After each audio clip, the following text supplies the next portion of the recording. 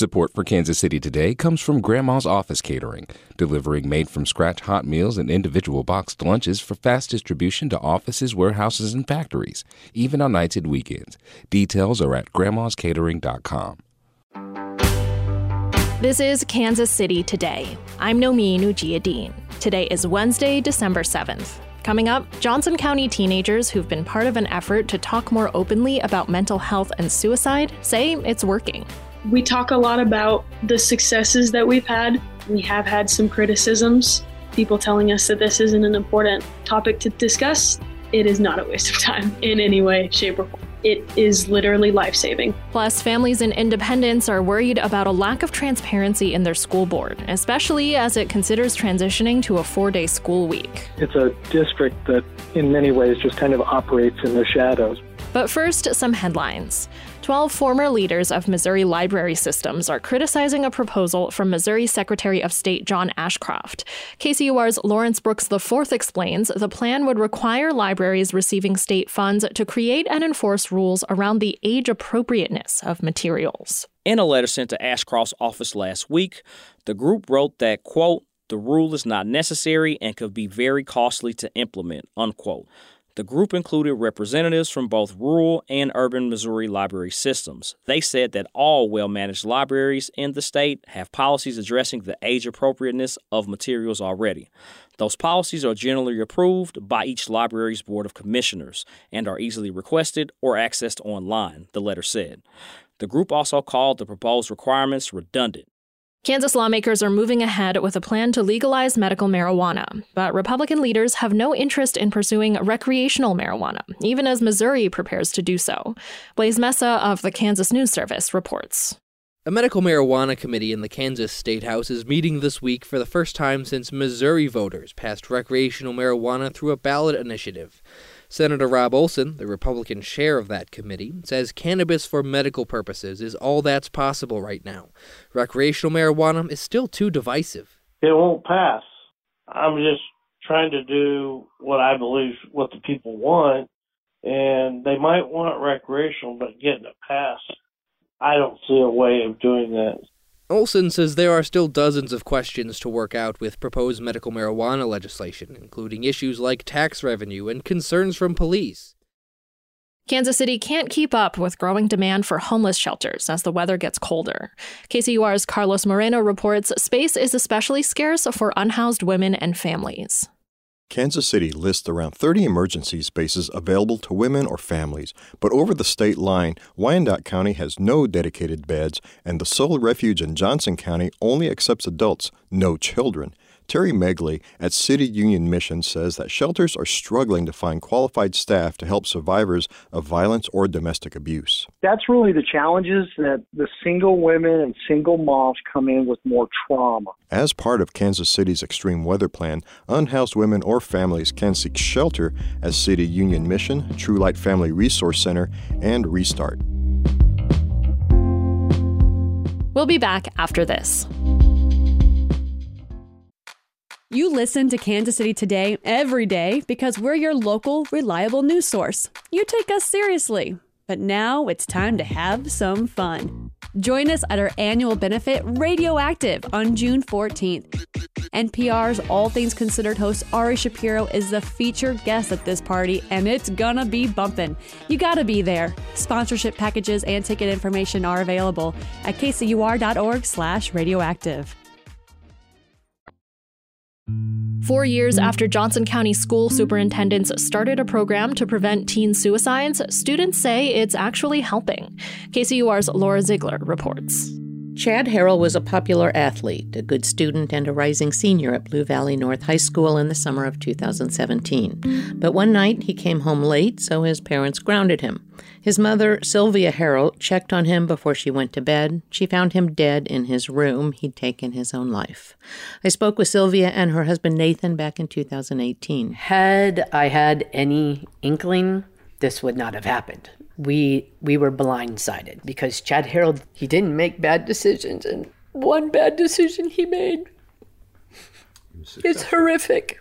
Chad Harrell's death was one of 5 deaths in the Blue Valley District that year, part of a trend that saw teen suicides across Johnson County almost double in 2018. At a meeting with fellow school district leaders, then Blue Valley Superintendent Todd White proposed a suicide prevention program. The next year, they launched 0 Reasons Why in 6 different districts. I met 18-year-old Misha Raichura, a senior at Blue Valley West, at a coffee shop where kids meet up to do their homework. She's a leader of a so-called Teen Council, the core of 0 Reasons Why, where students hang out and talk with each other about what's going on in their lives. Raichura said they've learned to listen for the language that suggests a kid is at risk. Usually they wouldn't use the words depressed or take my own life. It would be more like, I'm so done with this, I'm going to end everything. Or thank you for being a good friend while it lasted. Along with the Teen Councils, 0 Reasons Why sponsors days with blank banners where kids can walk by and scribble something about problems with parents or anonymously ask for advice. There are days in the school where everyone wears a 0 Reasons Why t-shirt to raise awareness about teen mental health. She's got the message down about destigmatizing mental health, but sometimes the conversations don't always go as planned. When her friend confided she was considering suicide, Raichura told an adult. And so it did happen a couple of times where this person started feeling betrayed and they didn't want to talk to me about how they were feeling anymore, which left them completely alone. You know, in the back of my mind always made me feel like, did I do something wrong by telling an adult? Nationally, suicide is still the 3rd leading cause of death for youth and young adults. It's the 2nd leading cause of death for kids between 10 and 14. Raichura said part of the problem is a lack of trained professionals and resources to educate adults. 17-year-old Rahul Chavali, a senior at Blue Valley North, found himself unmotivated and distracted as the COVID lockdown continued. He couldn't articulate what was happening, but heard his peers talk about similar anxiety. The conversations helped him talk to his parents, who'd come from a small village in India. In their mind, it was always about working to get to a better place. The shift is like, there's still problems that you can encounter, and there's still ways that you can help your own mental health. Ava Shropshire, also 17, recently moved to Overland Park from Texas. Homeschooled, she said stories posted on social media by others participating in 0 Reasons Why gave her a sense of community while adjusting to a new place. I'm not the only one going through this. I'm not weird or crazy. I can see a story and it's like, oh, I needed that today. I needed to have the reminder that I am not alone. Over the past 4 years, 0 Reasons Why has expanded with chapters in Jackson County, Missouri, Sedgwick County, and a 4-county area in central Kansas. At Hoisington High in Barton County, Kansas, population roughly 2,500. Kinley Crowdy said before 0 Reasons Why she'd never reveal her struggles with depression. Because I know that I looked like I had it all together. Everybody else looked like they had it all together. She said kids are opening up more now. We talk a lot about the successes that we've had. We have had some criticisms, people telling us that this isn't an important topic to discuss, that we should move on and find something else to figure out. It is not a waste of time in any way, shape, or form. It is literally life-saving. Statistics on suicide prevention are hard to capture. If something doesn't happen, there aren't any numbers to reflect it. But Johnson County officials say 4 teen suicides this year are down from 9 4 years ago. Maybe more telling, crisis line calls are up by 125%, meaning more people are calling to ask for help. For KCUR 89.3, I'm Laura Ziegler. If you or someone you know is in crisis, you can call or text the Suicide Prevention Hotline at 988 or chat with someone online at 988lifeline.org/chat. Families of students in the Independent School District have been frustrated by what they call a lack of transparency from their school board. KCUR's Jody Fortino reports those concerns are bubbling over as Independence considers switching it to a 4-day school week. For almost 5 months, Arthur Smith has been a regular fixture at Independent School Board meetings. In June, the school board voted to remove the book Cats vs. Robots, that described a non-binary person, from its elementary school libraries. As the parent of a non-binary child, Arthur decided he needed to speak up. Such a lovely little bit of prose describing kids like mine needs to be removed. It's hard not to feel like kids like mine are not welcome here. But speaking at board meetings looks different now for parents. The Independent School Board is now enforcing a policy that requires speakers to choose a specific agenda item that they want to address. Smith says that's a problem. Under this new policy, I would not even have been allowed to speak because the banning of Cats versus Robots had already happened at the June board meeting. It wasn't on the agenda for the July board meeting. This newly enforced policy is just the latest move by the Independence Board of Education that has families concerned about a lack of transparency. And it's adding stress as the district weighs switching to a 4-day school week. It's a district that in many ways just kind of operates in the shadows, where if information is available publicly, you have to jump through a bunch of hoops to be able to actually find that information. Independence board meetings aren't streamed or recorded.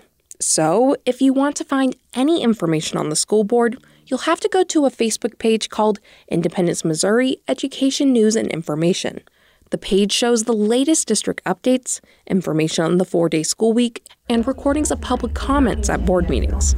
I and others have been asking for change for nearly 2 years.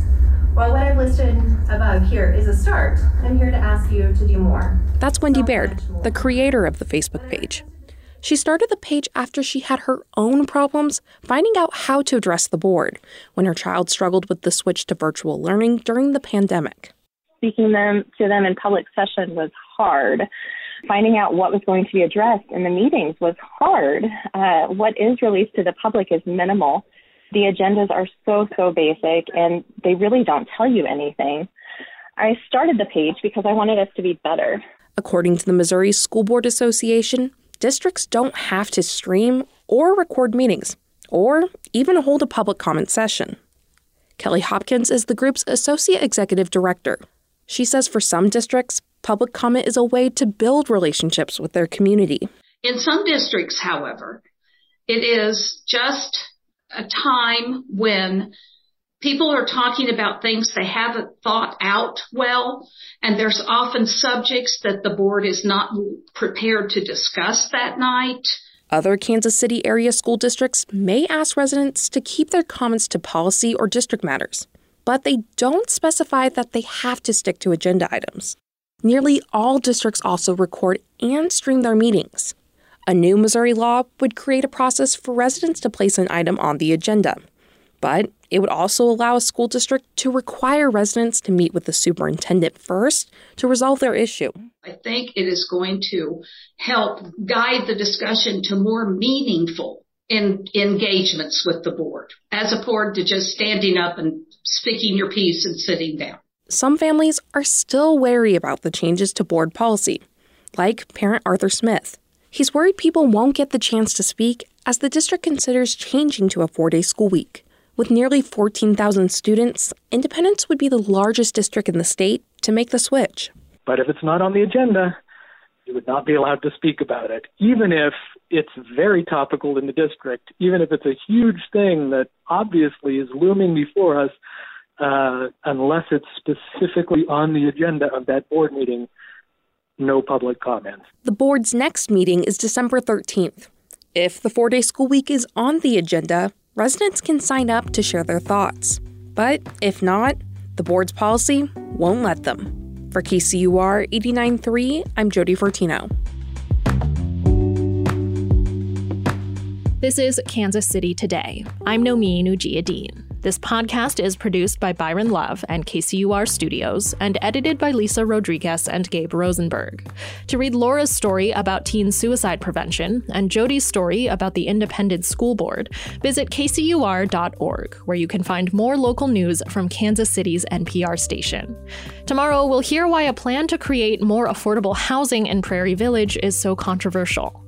Thanks for listening, and I'll see you soon.